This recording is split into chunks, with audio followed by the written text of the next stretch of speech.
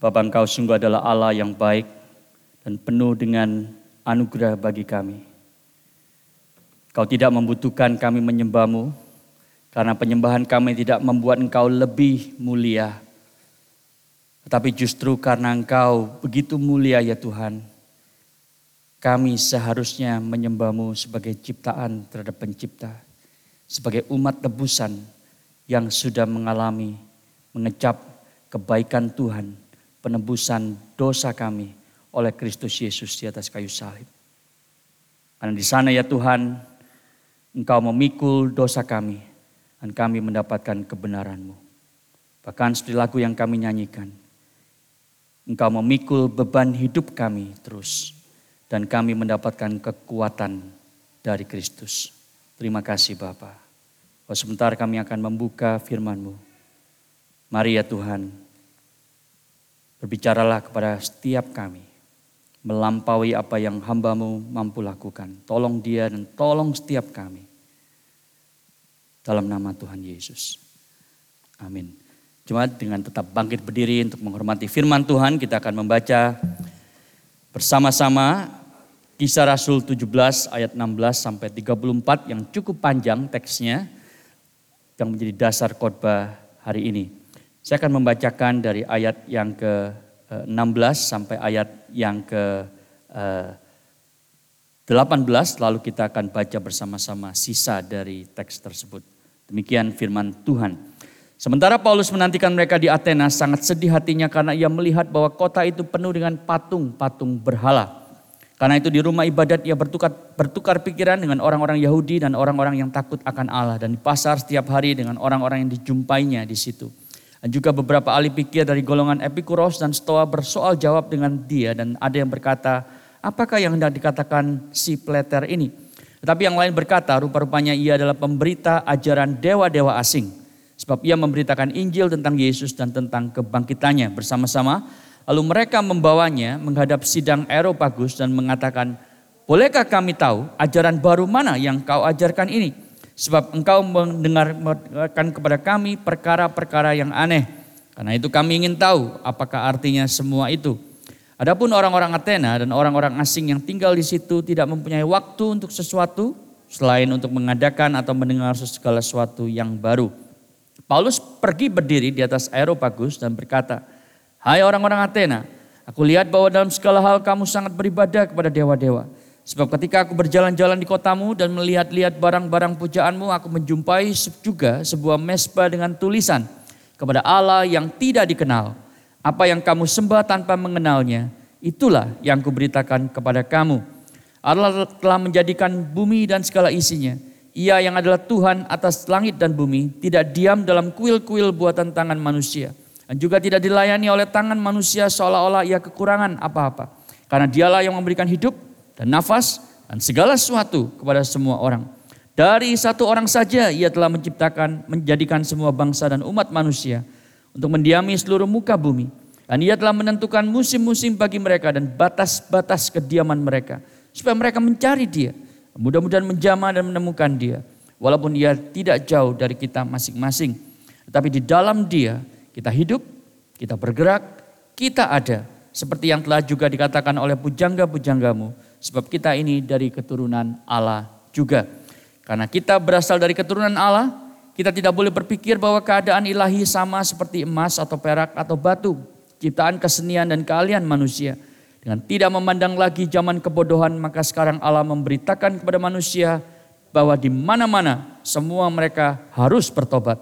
Karena ia telah menetapkan suatu hari pada waktu mana ia dengan adil akan menghakimi dunia oleh seorang yang telah ditentukannya. Sesudah ia memberikan kepada semua orang suatu bukti tentang hal itu dengan membangkitkan dia dari antara orang mati. Ketika mereka mendengar tentang kebangkitan orang mati, maka ada yang mengejek dan yang lain berkata, lain kali saja kami mendengar engkau berbicara tentang hal itu. Lalu Paulus pergi meninggalkan mereka. Tetapi beberapa orang laki-laki menggabungkan diri dengan dia dan menjadi percaya. Di antaranya juga Dionysius, anggota majelis Areopagus, dan seorang perempuan bernama Damaris. Dan juga orang-orang lain bersama-sama dengan mereka. Silakan duduk jemaat sekalian, demikian jauh pembacaan firman Tuhan. Saudara, kita ada di dalam seri khotbah The Missional Church dan ini adalah khotbah yang terakhir terkait dengan kebaktian bahasa Inggris yang kita akan mulai minggu yang akan datang. Saudara, di dalam Kisah Rasul pasal yang ke-17 kita sampai ke dalam perjalanan misi Paulus yang kedua dan dia tiba di sebuah kota yang bernama Athena yang tentunya ada di Yunani. Dan di dalam Kisah Rasul 17 ayat 16 sampai 34 ini saudara, Paulus memberi kita sebuah model bagaimana kita bisa melayani di masyarakat yang pluralistik seperti di Melbourne ini. Tentunya seperti di Jakarta juga, di Indonesia yang sangat pluralistik. Tapi di Melbourne saudara, Anda tahu ada sekitar 140 negara ya yang terwakili. 140 budaya yang terwakili di kota Melbourne ini. Bahkan beberapa hari yang lalu saudara diumumkan bahwa Melbourne sekarang sudah melampaui Sydney.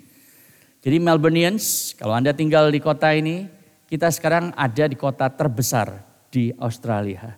Dengan berbagai macam orang dari berbagai macam budaya, bangsa, dan bahasa. Itu sebab saudara, bagaimana kita melayani mereka di dalam ibadah bahasa Inggris. Bagaimana kita melayani orang-orang dari berbagai macam background ini saudara. Di sini kita mendapatkan pelajaran yang penting.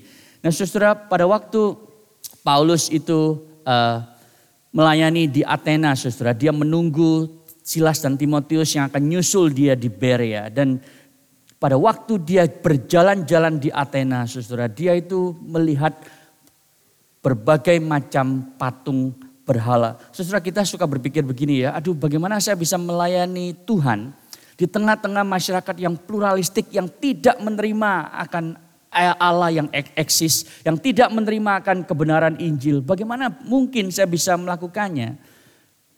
Bahkan orang-orang ini sangat hostile, sangat skeptikal terhadap imanku. Pada waktu kita membaca Kisah Rasul 17 ini saudara. Semoga Anda mendapatkan satu perasaan seperti yang saya rasakan. Yaitu kita ter-encourage, kita termotivasi. Kenapa saudara? Karena ternyata kekristenan itu lahir di tengah-tengah masyarakat yang juga sangat skeptis. Yang juga sangat hostile terhadap iman Kristen. Dan ini yang dialami Paulus. Jadi kalau kita bilang bahwa aduh hari ini sulit ya jadi orang Kristen. Saudara, pendapat itu sebetulnya tidak benar, tidak akurat saudara. Karena di abad-abad yang pertama itu sudah sangat sulit saudara untuk jadi orang Kristen dan menyatakan kesaksian mereka sebagai orang Kristen. Bahkan mungkin lebih sulit karena waktu itu kalau Anda tidak hati-hati kepala Anda hilang. Anda dijadikan makanan singa, dijadikan lilin hidup saudara. Hari ini tidak terjadi itu di Australia. Tetapi saudara memang hidup kita di Australia itu tidak jauh berbeda dengan Kisah Rasul pasal yang ke-17 yang kita lihat. Tetapi yang luar biasa ketika Paulus itu bertukar pikiran melayani orang-orang Athena. Saudara, sekitar 250 tahun setelah Paulus melayani di Athena saudara. Maka the mainline culture, the dominant culture itu digantikan saudara dengan firman Tuhan. Dengan budaya yang berasal dari firman Tuhan. Jadi kalau Tuhan memakai hamba-hambanya saudara. Untuk engage budaya yang ada pada waktu itu. Budaya yang skeptical dan hostile terhadap iman Kristen. Saudara, Anda dan saya tidak perlu khawatir dan takut hari ini. Allah yang sama beserta dengan kita untuk bisa engage dunia kita yang sangat pluralistik. Dan saudara, salah satu hal yang muncul baru hari Rabu lalu istri saya kasih tahu pagi-pagi sebelum saya berangkat ke kantor, ke kampus. Karena hari itu saya mengajar, ada sebuah artikel di DH. Boleh tolong Daniel karena saya lupa klikernya di bawah. Ya, di dalam artikel ini saudara ditulis oleh seorang muda ya yang di Melbourne Grammar, dia menjadi captain saudara dan dia menyerang Presbyterian Church. Nah, saudara karena kita ini Presbyterian ya, kita berada di gereja Presbyterian ya. Anda harus tahu ya kalau ditanya I'm not just I'm Presbyterian but not vegetarian gitu yang saya selalu bilang ya. Itu sebenarnya saya mungkin harus mengangkat artikel ini yang mendapatkan ratusan komentar saudara dalam waktu hitungan jam. Dan dia berkata saudara bahwa Presbyterian Church Australia itu melarang orang-orang yang memiliki kecenderungan homosexuality atau lesbianism untuk menjadi kapten, menjadi leaders di sekolah. Dan itu sebabnya dia merasa dia itu beruntung untuk bisa sekolah di sekolah yang tidak melarang itu. Lalu dia menyerang Presbyterian Church of Australia. Saudara, ini adalah satu gambaran kecil bagaimana society kita itu sekarang seperti ini, saudara. Ya, dan salah satu kutipan yang saya munculkan di sana adalah dia bilang begini kepada Presbyterian Church Australia, apakah Yesus akan mengatakan kepada beberapa anak muda bahwa mereka tidak bisa menjadi kapten sekolah, tidak bisa memimpin teman-temannya hanya karena mereka itu mengasihi seseorang yang sama jenis, ya, sama gender maksudnya. Lalu dia mengatakan bahwa Yesus tidak mengutuki adulterers, dia tidak menghindar orang-orang yang dianggap peraya gitu ya. Jadi orang-orang yang termarginalkan oleh sistem, dia tidak dan tentunya dia tidak akan menganggap bahwa orang Kristen yang hidup bersama dengan orang-orang yang sama jenis, sama gender itu kemudian dikesampingkan. Saudara, bagaimana kita menjawabnya? Karena kalau Anda perhatikan komennya saudara, dan ini bukan praktis yang baik sebenarnya baca komentar ya. Tapi karena ini penting saya baca komentarnya. Semua mendukung, semua mengatakan what a great potential leader for the country dan seterusnya. Saudara, di dalam konteks inilah kita hidup. Dan tidak jauh berbeda dengan konteks Paulus yang ada di Athena. Jadi sekarang kita bertanya bagaimana kita bisa menjadi orang Kristen yang misional dalam konteks yang demikian. Mari kita lihat saudara apa yang Paulus lakukan di Athena. 3 hal. Yang pertama saudara, dia memberikan faithful presence. Yang kedua contextual presentation. Dan yang ketiga personal plea. Ya, mari kita lihat yang pertama, faithful presence. Ayatnya ada di 2 ayat yang pertama, 2 ayat yang menurut saya menjadi kunci dan penting. Yaitu di ayat 16 dan 17. Saudara lihat di sana, waktu Paulus itu menantikan Silas dan Timotius datang ke Athena, dia jalan-jalan saudara. Ya, tapi berbeda dengan kita, kalau kita ke Eropa saudara, ya lalu ke Athena, maka yang kita lihat dulu adalah top 10 food in Athens, you cannot miss gitu kan. Anda mau lihat di mana restoran yang paling enak jual souvlaki, jual baklava gitu ya. Paulus enggak saudara, dia itu keliling kota untuk melihat apa sih yang menjadi berhala dari penduduk kota ini. Itu yang dia lakukan saudara. Dan dia sangat sedih karena dia melihat begitu banyak patung berhala. Dia melihat patung Athena yang gambarnya di sana. Ini adalah Dewi Hikmat saudara. Satu dari sekitar 30.000 patung berhala yang katanya ada di kota Athena. Tidak semua hari ini masih ada tentunya. Lalu ada dewa Apollos, dewa musik, dewa seni, ada dewa Ares, dewa perang, ada Aphrodite. Dewa kenikmatan, saudara, Poseidon, laut, dan Zeus, halilintar, the king of gods. Dan banyak hal yang lain lagi, saudara, yang dilihat oleh Rasul Paulus. Jadi pada waktu dipakai kata, dan dia karena ia melihat, saudara. Kata melihat ini bukan kata yang biasa dipakai di perjanjian baru. Tetapi kata yang khusus, saudara. Kata theoreo itu diterjemahkan theorize about the scene. Jadi dia berteori tentang apa yang dia lihat saudara. Pada waktu dia melihat patung-patung berhala itu, dia bukan hanya melihat seperti biasa kita melihat lukisan dan melihat berbagai macam hal yang perlu dilihat sebagai turis. Tetapi dia melihat bahwa di balik setiap masalah manusia itu ada berhala. Di balik setiap masalah psikologis yang kita alami itu ada berhala. Di balik setiap masalah relasional yang kita alami dengan suami, istri, anak, orang tua, itu adalah berhala. Di balik setiap masalah intelektual, di balik setiap masalah moral, saudara, kita ingin melakukan hal-hal yang berdosa. Di balik semua itu ada berhala.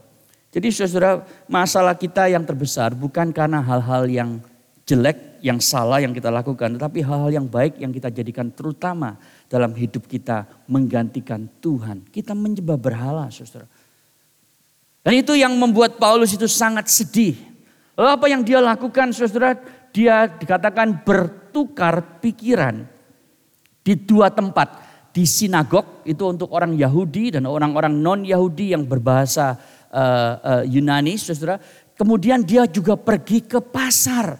Nah saudara, ini yang menarik. Dia tidak hanya pergi ke sinagog, setiap kali dia main di satu kota selalu dia itu pergi mencari tempat ibadat orang Yahudi memang. Itu selalu menjadi pola Rasul Paulus. Tetapi saudara, dia juga ke pasar. Nah, kita waktu membaca dalam Alkitab Indonesia pasar, kita tuh mikirnya gini saudara. QV Market gitu ya, South Melbourne Market. Tapi agora, pasar, kalau Anda pernah melihat film Hollywood tentang agora, itu beda dengan konsep kita tentang QV Market atau tentang mall gitu ya. Ini bukan bicara soal mall, tapi ini bicara soal tempat publik di mana semua hal dilakukan pada waktu itu. Kalau Anda ingin mendengarkan kabar terakhir, Anda tidak bisa lihat internet pakai Safari atau Chrome gitu ya. Tapi Anda harus ke pasar, dengarkan apa sih berita yang terakhir tentang apa yang terjadi di dunia. Pada waktu Anda ingin melakukan perdagangan ya, tidak ada stock market, saudara, Anda harus ke pasar, jual beli segala macam termasuk jual beli ide. Pada waktu mereka ingin mendebatkan sebuah ide, saudara, tidak ada jurnal pada waktu itu. Jadi kalau Anda menjadi akademisi pada waktu itu, ya kalau hari ini saudara, seperti saya harus tulis jurnal, kemudian dikritik, kemudian diberikan rejoinder, kemudian terjadilah dialog akademis melalui jurnal, saudara. Tapi zaman itu nggak ada. Jadi bagaimana caranya? Anda harus berdiri di tengah-tengah agora itu, kemudian menyampaikan ide Anda, kemudian ada pertanyaan, dan terus bertukar pikiran. Dan itu yang dilakukan oleh Rasul Paulus, saudara. Katakan di sana, di rumah ibadat dan di pasar dia bertukar pikiran setiap hari. Bukan cuma sekali, saudara. Setiap hari itu yang dia lakukan dengan orang-orang yang dijumpainya di situ. Jadi siapa aja yang datang, dia melayani. Saudara, ini bukan khotbah, tapi ini dialog. Kata asli yang dipakai itu artinya dialog, saudara. Dia memakai Socratic method yang pernah hidup di Athena sekitar 500 tahun sebelum Rasul Paulus. Dia memakai metode Socratic. Apa artinya, saudara? Artinya adalah dia mencoba mendengarkan dengan baik worldview mereka, cara pandang mereka. Lalu mencoba untuk menantang cara pandang tersebut berdasarkan premis-premis dasar mereka. Nanti saya berikan beberapa contoh, saudara. Tetapi Paulus itu mendengar lalu dengan memakai premis-premis mereka, dia bilang, kamu yakin itu yang kamu percaya? Kalau kamu percaya A, kenapa kamu berbuat seperti ini? Jadi misalnya saudara, Paulus berkata, kalau kamu tidak percaya ada Allah Yehova, kenapa kamu membuat sebuah patung yang ditulis kepada Allah yang tidak kamu kenal? Berarti kamu sedang menyembah sesuatu yang kamu tidak mengerti dan kamu mengakui bahwa kamu adalah orang-orang yang sangat berpendidikan. Nah saudara, itu yang Paulus kira-kira lakukan, saudara, bertukar pikiran dengan orang-orang yang ada di agora. Saudara, sampai di sini Anda mungkin berpikir begini, tapi kalau begitu apakah aplikasinya bagi saya harus seperti Rasul Paulus. Ya nanti pulang gereja semua ke Bourke Street, wah lalu taruh satu kotak begitu lalu berdiri di atas kotak. Lalu Anda bilang, saudara-saudara Melbournians gitu ya. Saudara enggak, itu bukan aplikasinya. Kalau itu aplikasinya Anda salah. Sama seperti Anda membaca tentang cerita Petrus yang setelah jadi nelayan lalu Petrus diberitahu Yesus, ikutlah aku, engkau akan menjadi penjala manusia. Lalu kita meninggalkan profesi kita. Saya tidak boleh jadi akuntan, saya nggak boleh jadi guru, maka saya harus mengikut Yesus penuh waktu. Bukan itu, saudara, aplikasinya. Jadi jangan salah aplikasi. Ya, aplikasinya apa, saudara? Aplikasinya adalah sesuatu yang lebih prinsipil, yang lebih dasar, yaitu bahwa Injil seharusnya saudara tidak kita pahami sebagai sesuatu yang hanya mempengaruhi personal life kita. Tetapi juga public life kita. Itu sebabnya saya sebut ini sebagai faithful presence. Dimanapun Anda berada. Anda setia sebagai orang yang memahami Injil dan hidup sepadanan dengan Injil itu di ranah publik. Injil bukan hanya kita pakai dan dengar dan alami di ruangan ini, di 4 tembok ini jam 10:30 sampai jam 12 hari Minggu. Tidak, saudara. Tapi hari Senin, Selasa dan seterusnya, Injil itu akan mempengaruhi seluruh hidup kita, termasuk hidup kita di tempat kerja, di kantor, di kampus, di rumah, dimanapun Anda berada. Faith is always personal but never private. Iman itu selalu bersifat personal tetapi tidak pernah privat. Akan mempengaruhi cara Anda berinteraksi dengan berbagai macam orang di publik, saudara. Akan mempengaruhi cara Anda memperlakukan uang. Kalau dulu Anda hidup untuk uang, dari pagi melek mata yang dipikirkan adalah siapa yang aku akan makan hari ini. Itu kalau konglomerat bilang. Ya kan, kalau belum konglomerat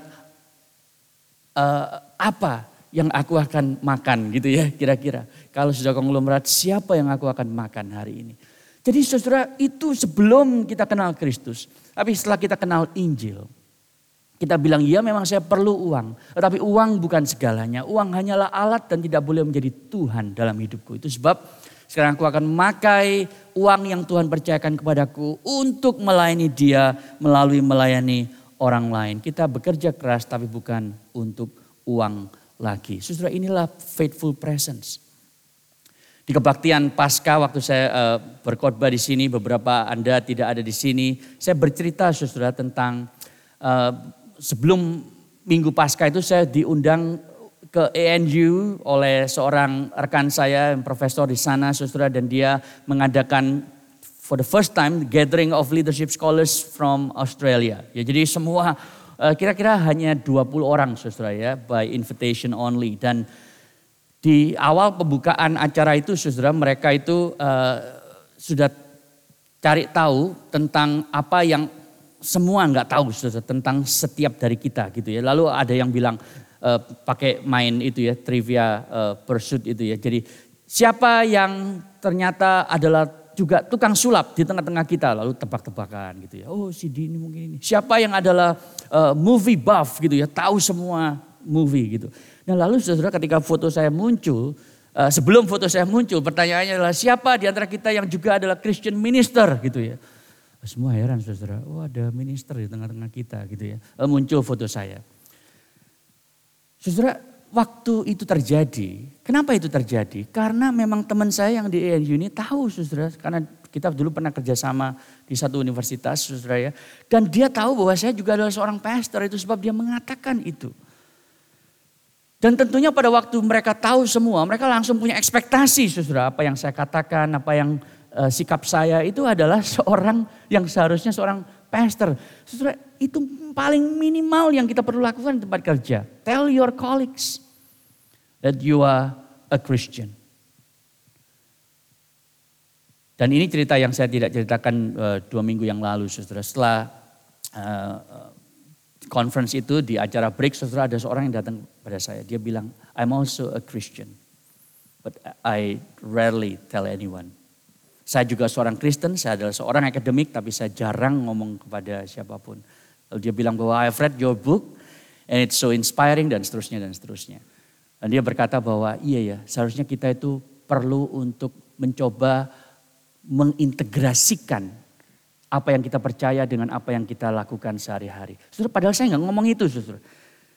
Saya nggak ngomong itu sama sekali. Dia yang membuat konklusi seperti itu.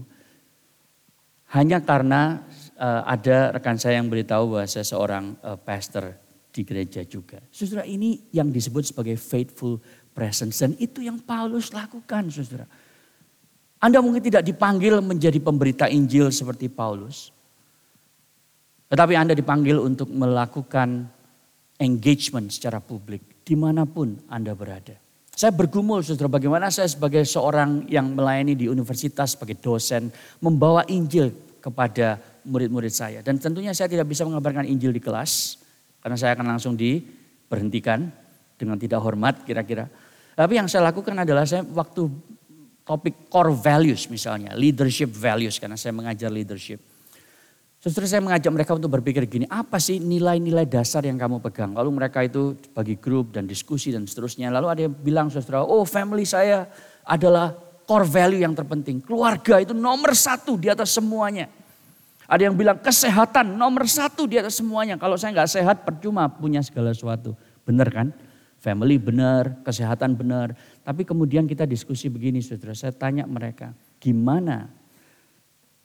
Apa yang akan terjadi dengan hidupmu?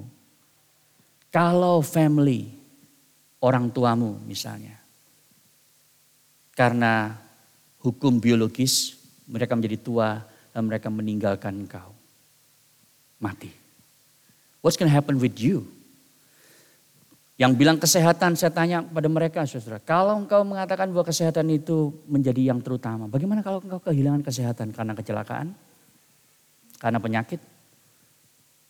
Apakah kemudian kau merasa tidak lagi layak untuk terus hidup karena percuma? Ada atlet, saudara, begitu banyak atlet sebetulnya yang karena kecelakaan tidak bisa lagi naik sepeda, tidak bisa lagi lari, tidak bisa lagi melakukan berbagai macam cabang olahraga. Kemudian mereka merasa hidupnya itu hancur dan selesai. Saudara, dari sana saya mencoba untuk menggoyahkan fondasi hidup mereka. And over the years I've done it. Ada beberapa orang yang datang kepada saya, kalau begitu apa core value-mu?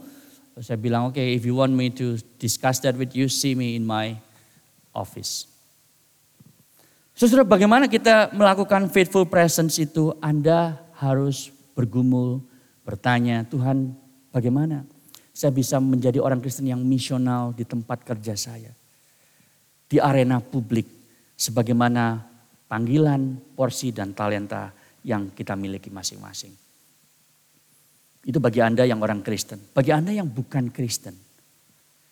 Tahukah Anda, karena orang Kristen itu berkiprah di dunia publik, maka values utama, saudara, nilai-nilai budaya yang ada di Athena, di Greek itu berubah total setelah 200 sekian tahun. Ada sebuah buku, saudara, yang ditulis oleh Alvin Smith, seorang sosiologis, dalam slide berikutnya. Dia mengatakan, saudara, ada banyak hal yang berubah di dalam sejarah manusia karena kekristenan. Saya berikan beberapa contoh saja. Sanctity of human life.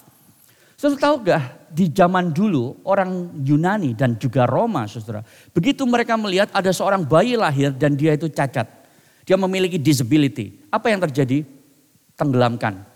Bunuh. Kenapa? Karena mereka tidak layak hidup. Untuk apa kita memelihara, membesarkan seorang yang deform, disable? Itu yang terjadi, saudara. Sampai ada seorang Kristen yang kemudian mengatakan bahwa tidak, mereka ini diciptakan di dalam rupa dan gambar Allah. Mereka itu valuable. Whatever God allows to happen in our life, that is a blessing. Itu sebab pembunuhan bayi yang lahir tidak normal, dalam tanda kutip, saudara, itu kemudian dihentikan prakteknya. Saudara, kalau kita hari ini ditanya, kenapa kita tidak membunuh lagi orang-orang yang punya disabilities? Tanya kepada orang-orang yang belum percaya, jawaban mereka mungkin, well, it's wrong, it's morally wrong. Iya, tapi kenapa morally wrong? Why is it morally wrong? Kenapa tidak salah secara moral? Saudara, mereka tidak akan bisa menemukan jawabannya. Mereka hanya bisa mengatakan, menurut saya itu salah. Berlawanan dengan hati nurani saya. Tapi dari mana kamu bisa punya dasar pendapat bahwa itu salah? Karena kalau kita mengikuti budaya yang ada dari tahun ke tahun, saudara, yang terjadi di zaman Rasul Paulus adalah survival of the fittest. Jadi apa yang dikatakan Darwin itu ada benarnya, saudara, bahwa yang kuat harus mengalahkan yang lemah. Dan kalau itu yang terjadi, maka society itu akan langgeng, saudara. Jangan jadikan yang lemah itu menjadi beban. Supaya kita ini terus maju secara progresif. The survival of the fittest. Nggak ada yang salah dengan itu. Lihat dunia binatang. Ya kan? Yang kuat makan yang lemah. Dan akhirnya mereka survive sampai sekarang. Maka kita manusia juga harus begitu. Saudara, makin dipikir makin gak ada alasan. Kecuali satu, saudara. Tuhan. Kalau Tuhan tidak ada, maka tidak ada sanctity of human life. Kita tidak mempunyai alasan yang kuat untuk tidak membunuh orang-orang yang lemah di tengah-tengah kita. Saudara, ini salah satu argumen yang dimunculkan oleh Alvin Smith dan ada banyak yang lain yang saya nggak punya waktu untuk bahas satu demi satu. Tetapi saudara, Anda yang bukan Kristen, Anda harus sadar, lihatlah sejarah saudara. Karena banyak orang hari ini sulit untuk menerima Injil karena mereka tidak pernah lihat sejarah. Bagaimana semua ide-ide besar dalam dunia ini dipengaruhi oleh kekristenan saudara. Anda hari ini bisa sekolah di Melbourne Uni, di Monash, di RMIT, Deakin, dan semua universitas yang ada di kota Melbourne. Karena orang Kristen yang memulai university. If you do not know that, read history books.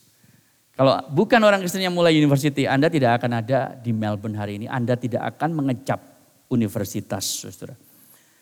Jadi orang Kristen memegang peranan penting karena mereka melakukan faithful presence di dalam ranah publik. Yang kedua saudara, Paulus juga melakukan contextual presentation dan waktu saya sudah hampir habis. Saudara, saya tidak punya waktu untuk menjelaskan semuanya, tetapi ada yang menarik saudara. Dia itu dikatakan beberapa ahli pikir dari golongan Epikuros dan Stoa bersoal jawab lalu mengundang dia ke Areopagus. Lalu dia dituduh sebagai peleter. Peleter itu dari kata seperti burung yang matukin makanan biji-bijian itu ya. Jadi ini orang-orang Paulus ini cuma ngumpulin data lalu disampaikan dengan sangat sistematis. Itu saja. Tapi Paulus rupa-rupanya saudara dia siap ya, dan dia melakukan sesuatu yang oleh Socrates disebut sebagai ethos, pathos, dan logos. Ketiga argumen persuasif itu disampaikan oleh Paulus di dalam address-nya di Areopagus. Areopagus ini adalah council of leading philosophers of the day. Jadi ini seperti seorang hamba Tuhan yang diundang untuk bicara di kumpulan profesor-profesor universitas top di dunia. Saudara, itu yang Paulus lakukan. Dan di dalam address-nya itu dia membahas tentang credibility-nya. Dia membahas tentang alasan yang sangat logis kenapa harus percaya Tuhan. Dan dia juga appeal kepada emosi manusia. Ethos, pathos, dan logos. Kita lihat secara singkat saja saudara. Ya, ketika dia dituduh, rupa-rupanya ia adalah pemberita ajaran dewa-dewa asing. Saudara, ini adalah charge yang sama yang pernah dialami oleh Socrates 500 tahun sebelum Paulus. Ya, Socrates itu seorang filsuf yang awal saudara di Yunani dan sampai sekarang salah satu yang top. Dia melahirkan murid yang namanya Plato, kemudian muridnya lagi Aristotle dan tiga musketeers itu menjadi filsuf yang luar biasa sampai hari ini. Dan Socrates dipaksa minum racun karena dia menolak untuk berhenti mengajar anak-anak muda di zamannya, saudara. Dan sekarang Paulus diberikan charge yang sama. Ya, dia ini adalah pemberita ajaran dewa-dewa asing. Bedanya dia tidak disuruh minum racun, tapi dia disuruh menjelaskan di Areopagus. Saudara, jadi kalau dia sudah ngomong dengan orang-orang beragama di agora, dengan orang-orang kebanyakan di agora, sekarang dia harus address the philosopher. Ya, orang-orang yang menjadi pemikir di sana. Ya, di tempat di mana ada Socrates, Plato, Aristotle itu pernah berdiri. Di tempat di mana Epicurus, pendiri Epicureanisme, dan Zeno, pendiri Stoicisme itu juga mengajar. Dua filsuf yang sangat dominan pada waktu itu. Saudara, Epicureans, ya, Epicurus itu bukan karena dia kurus, saudara, maka disebut Epicurus ya. Berarti kalau Anda pengikutnya tidak boleh melebihi body mass index tertentu gitu ya. Bukan, saudara. Ini maksudnya karena namanya Epikuros, jadi disebut Epicurean atau bahasa Indonesianya jadi Epicurus. Ya. Nah, filsuf ini mengatakan bahwa tujuan kehidupan itu adalah mencari kenikmatan. Ya, enjoy life itu menjadi moto mereka. Enjoy life. Sedangkan stoicisme itu bukan enjoy life tapi endure life. Apapun yang hidup itu berikan kepadamu, ya terima saja dengan keberanian, dengan keuletan. Ya, jadi kalau Epicurean ini hari ini kita sebut sebagai orang-orang muda yang YOLO itu you only live once, itu sebabnya eat, drink, and be merry because tomorrow we die. Nah, itu sebenarnya adalah filsafat Epicureanisme yang mempengaruhi anak muda, saudara. Ya, sedangkan Stoicisme itu bicara soal bahwa semua ini Tuhan, Ya, Allah itu ada di mana-mana nih. Allah ini ada di tanaman gitu ya. Allah ada di pohon. Allah ada di mikrofon ini, saudara. Jadi kita harus hati-hati memperlakukan semua benda-benda di sekitar kita karena Allah ada di sana. Ya, dan seterusnya. Tetapi yang saya ingin garis bawahi, saudara, Paulus ini seorang yang sangat mementingkan apa yang orang itu tahu dan dia mulai dari sana. Saudara perhatikan, di dalam address-nya ini, khotbahnya ini, dia tidak mengutip perjanjian lama. Seperti biasanya yang dia lakukan. Di dalam khotbahnya ini, saudara ya, dia itu mengutip siapa? Pujangga-pujangga mereka. Jadi dia sudah melakukan studi terlebih dahulu sebelum melakukan address-nya, saudara. Dia tahu, dia bisa kutip, saudara, filsuf mereka. Dan kalau Anda perhatikan slide berikutnya di ayat yang ke-22.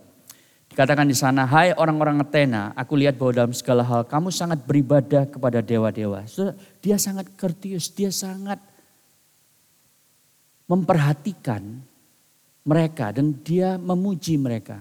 Sebetulnya orang Athena, kalian ini sangat religius. Lihat, kalian menyembah banyak dewa. Ya, jadi dia mulai dengan pujian, saudara. Dia tidak mengatakan, kamu ini penyembah berhala kafir yang akan masuk neraka. Untung ada saya sekarang kasih tahu tentang Allah yang akan bawamu ke surga. Enggak.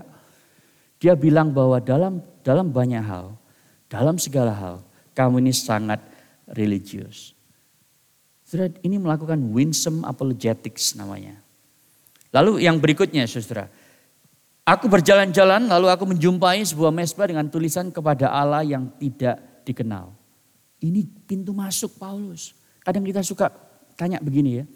Gimana caranya ngomong soal Injil padahal kita lagi ngomong soal makanan, ngomong soal kesehatan, ngomong soal anak, ngomong soal bisnis gitu ya. Bagaimana masuk ke Injil? Saudara, Paulus cari pintu masuknya, saudara. Lalu dia ketemu, ini loh pintu masuknya. Dia lihat ada sebuah mezbah, to the unknown God.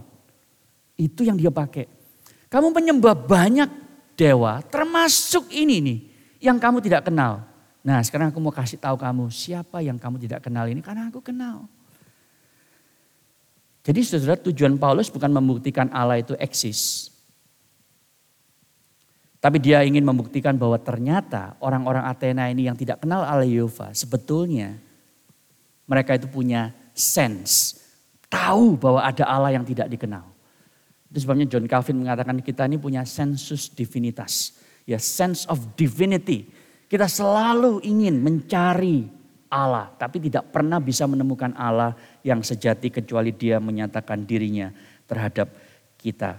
Jadi Paulus sedang mengatakan bahwa engkau sebenarnya tahu, merasa ada Allah tapi tidak mau mengakui di dalam pikiranmu. Lalu berikutnya ayat 24 saudara. Dia menjelaskan siapakah Allah Yahweh itu. Allah pencipta, the God, ya, bukan a God tapi dalam bahasa Inggris, Allah yang telah menciptakan bumi itu the God who made the world and everything in it. Jadi ini Allah yang satu-satunya, Allah yang esa, Allah yang sejati. Dan ini sangat beda dengan filsafat Epicurean yang mengatakan bahwa segala sesuatu ini terjadi karena ledakan atom, atau panteismenya Stoicism yang mengatakan bahwa Allah itu ada di segala sesuatu. Tidak. Paulus mengatakan Allah itu berbeda dengan ciptaan, ya, dan kemudian dia mengatakan tidak dilayani oleh manusia. Allah tidak butuh kita. Karena saudara, orang-orang di sana mengatakan bahwa dewa itu perlu kita berikan sesajen, kita berikan persembahan supaya nggak marah, supaya nelayan kalau cari ikan, bukan cari uang ya, tapi cari ikan di laut, Poseidon itu berbelas kasih dan memberikan ikan-ikan. Nah caranya gimana? Kita harus melayani Poseidon. Kita harus menyembah Poseidon. Kalau dia marah gimana? Kurang persembahannya. Nah Paulus bilang tidak. Allah yang sejati itu enggak butuh kita. Tapi dia itu melayani kita justru. Karena kita yang butuh dia. Lalu dia mengatakan di ayat berikutnya saudara. Ia menentukan musim-musim bagi mereka dan batas-batas kediaman mereka. Jadi kalau tadi dia mengatakan logos secara logik demikian saudara, sekarang dia mengacu kepada emosinya. Dia mengatakan Tuhan yang menentukan batas-batas kediamanmu. Saudara, maksudnya apa? Maksudnya begini saudara. Kalau dulu Anda itu ignorant, tidak peduli Allah. Tapi ada peristiwa-peristiwa yang terjadi sehingga sampai sekarang Tuhan itu mau engkau kembali kepada Dia. Saudara, kalau Anda itu ada di Melbourne hari ini, Anda bisa kenal Tuhan di Melbourne. Itu karena Allah sudah menentukan. Allah sudah mematok saudara batas-batas kediamanmu sehingga hari ini Anda ada di Melbourne dan bisa mengenal Dia. Itu sebabnya Allah yang jauh lebih besar, yang jauh lebih hebat. Dia adalah Allah yang juga dekat, yang transenden dan imanen dan sekarang ingin Anda kembali kepadanya. Semua peristiwa hidup kita menggiring untuk kita itu datang kepadanya. Itu yang Paulus katakan di dalam khotbahnya. Dan yang ketiga, saudara, yang terakhir dia melakukan personal plea ayat 30 dan 3-34. Dan di sini saudara dia mengatakan bahwa dengan tidak lagi memandang pada zaman kebodohan, ya Allah memberitakan kepada manusia mereka harus bertobat.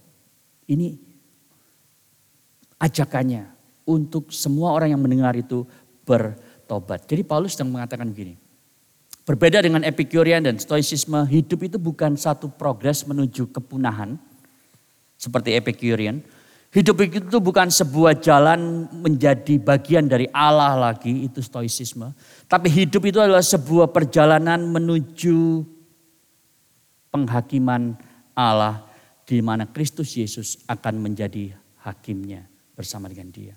Itulah hidup manusia, kata Rasul Paulus. Itu sebab engkau harus bertobat karena engkau akan mengalami penghakiman itu. Lalu dia mengatakan, saudara, the biggest thing, the biggest point dari khotbah dia adalah bahwa Allah membuktikan itu dengan membangkitkan Yesus dari kematian.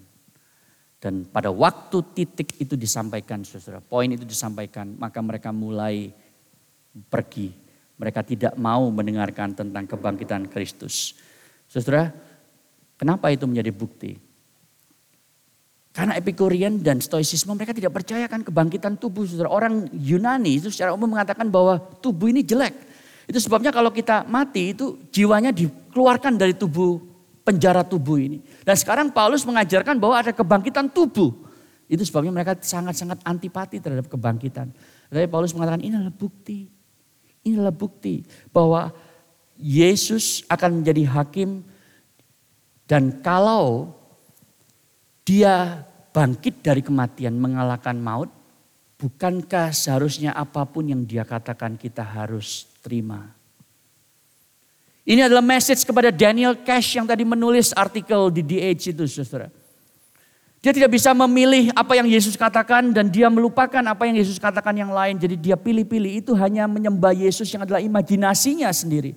Tetapi Yesus kalau dia benar-benar bangkit dari kematian, maka kita harus menerima semua yang dia katakan. Dan dia adalah Tuhan dan Juru Selamat. Tuhan yang mengatakan bahwa manusia diciptakan laki-laki dan perempuan. Kemudian dipanggil menjadi satu daging. Itu yang harus dia terima, saudara. Kalau Yesus benar-benar lahir, mati dan dibangkitkan dari kematian. Saudara, Paulus bahkan tidak sempat menyebut nama Yesus karena dia diinterupsi, tetapi dia menyebutkan Yesus itu kebangkitannya adalah fakta sejarah, menjadi bukti terlepas kita setuju atau tidak setuju, suka atau tidak suka. Kalau Yesus tidak bangkit dari kematian, Anda bisa hidup semau gue. Tapi kalau Yesus hidup dan bangkit dari kematian, maka Anda harus meninggalkan apapun yang Anda jadikan sebagai makna kebahagiaan hidup dan kemudian mengikut Yesus. Sampai di sini saudara ada 3 respon. Slide yang terakhir, mengejek, menunda, dan percaya. Ada yang bilang ini apaan? Lalu mereka mengejek Paulus. Ada yang bilang nanti deh saya mau dengar lagi soal ini, menunda. Dan sebagian percaya saudara. Nah, Anda di ruangan ini, Anda ada di mana hari ini? Saya ingin fokus kepada yang kedua. Karena banyak orang Kristen menunda. Menunda untuk percaya. Menunda untuk menyerahkan hidupnya kepada Kristus. Saudara, ada sebuah konferensi di neraka. Setan itu kumpulin semua anak buahnya. Seperti mungkin seperti sini ya. Town hall meeting gitu di neraka. Anggap aja ini neraka sebentar. Saya tanya, bagaimana saudara-saudara tim pemenanganku gitu ya. Supaya kita ini bisa mengecoh orang Kristen itu. Karena jumlahnya semakin lama semakin banyak. Lalu ada yang bilang begini, Pak Bos Setan gitu ya. Saya punya akal, kita adakan gerakan untuk mengatakan bahwa Allah sudah mati. Lalu saya sebagai bos setan mengatakan, kuno, ya kita sudah pakai itu. Ya, Nietzsche pernah ngomong begitu, tapi ternyata terlalu banyak bukti di dalam ciptaan bahwa Allah itu ada. Nggak bisa, gitu ya. Ada yang lain, lalu ada yang ngomong dari belakang, saudara ya. Bagaimana kalau kita berikan bisikan-bisikan kepada orang Kristen itu bahwa Alkitab itu salah, ya Alkitab itu kuno dan seterusnya. Terus ada yang menjawab, nggak bisa lagi. Itu sudah kita lakukan dari sejak abad pertama. Kita bakar Alkitab, kita jadikan itu macam-macam tafsiran gitu ya. Tetapi orang tetap saja karena ternyata Alkitab itu self-authenticating. Jadi bagaimana dong gitu ya. Wah semuanya terdiam saudara, akhirnya dari paling belakang sekali ada yang angkat tangan gini. Pak saya masih baru bergabung dengan ini ya, the League of Satan ini ya. Tetapi saya mau usul, bagaimana kalau kita mempengaruhi orang Kristen begini. Ya mereka boleh percaya bahwa Allah ada. Mereka boleh percaya Alkitab itu ada. Mereka bahkan boleh percaya Yesus datang dan mati dan dibangkitkan. Tapi kita bisikin mereka, nanti saja. Percayanya nanti saja. Tunda keputusanmu untuk ikut dia karena semua hal di dunia ini masih nikmat. Karir, uang, kesuksesan. Nanti saja. Dan karena itu saudara, ide tersebut yang by the way kemudian disambut dengan tepuk tangan yang luar biasa. Luar biasa ini orang, ayo kita promosikan gitu ya jadi letnan setan. Tapi karena menunda saudara, banyak orang yang belum sampai hari ini mengambil keputusan menerima Kristus. Apakah Anda salah satunya? Mari kita berespon kepada Tuhan hari ini. Supaya Anda tidak lagi dikelabui oleh si jahat dan datang kepadanya. Itu personal plea Rasul Paulus. Itu juga personal plea saya. Come to Christ. Come today. Bapak kami menyerahkan setiap diri kami. Engkau yang melihat siapa diri kami ya Tuhan. Terlalu banyak bukti yang menunjukkan bahwa Allah ada. Yesus datang. Yesus mati bagi dosa kami. Dan Yesus bangkit bagi kebenaran kami. Tolong kami berespon bukan dengan menunda. Apalagi mengejek. Tapi dengan datang kepadamu dan percaya dalam iman dan pertobatan kami. Terima kasih Bapa. Dalam nama Tuhan Yesus. Amin.